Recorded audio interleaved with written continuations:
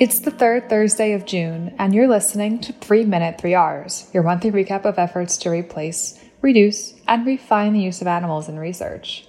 Instead of the usual 3 segments this month, we're featuring 2, in recognition of the 2 winners of the 2019 3Rs Prize, awarded by the NC3Rs and sponsored by GlaxoSmithKline.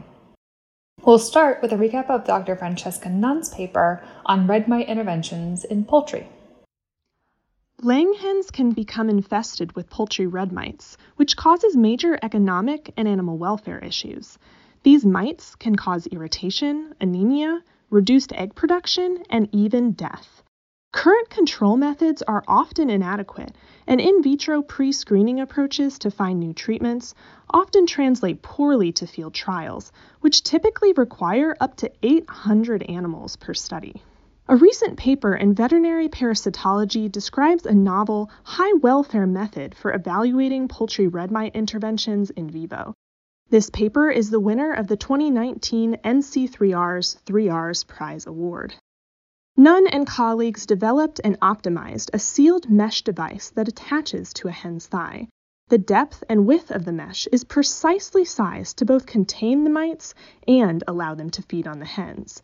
This device reduces the number of animals required by allowing efficient pre-screening of new treatments before they enter large field trials. Furthermore, controlled exposure to the parasites for limited periods of time offers welfare benefits to the animals. To learn more, read the full paper online.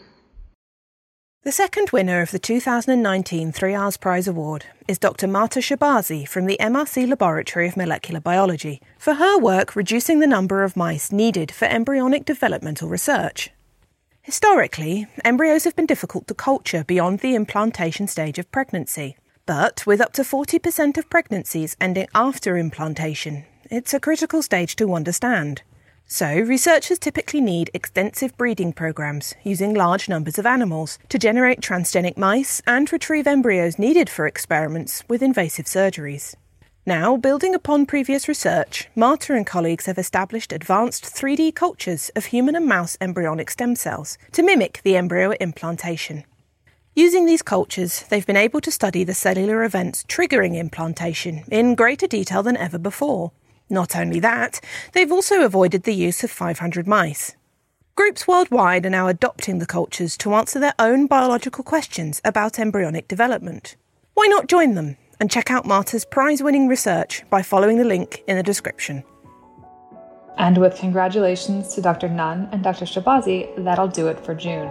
3 Minute 3 Rs is brought to you by the NC3Rs, the North American 3Rs Collaborative, and Lab Animal. Come back in July for 3 more 3Rs papers.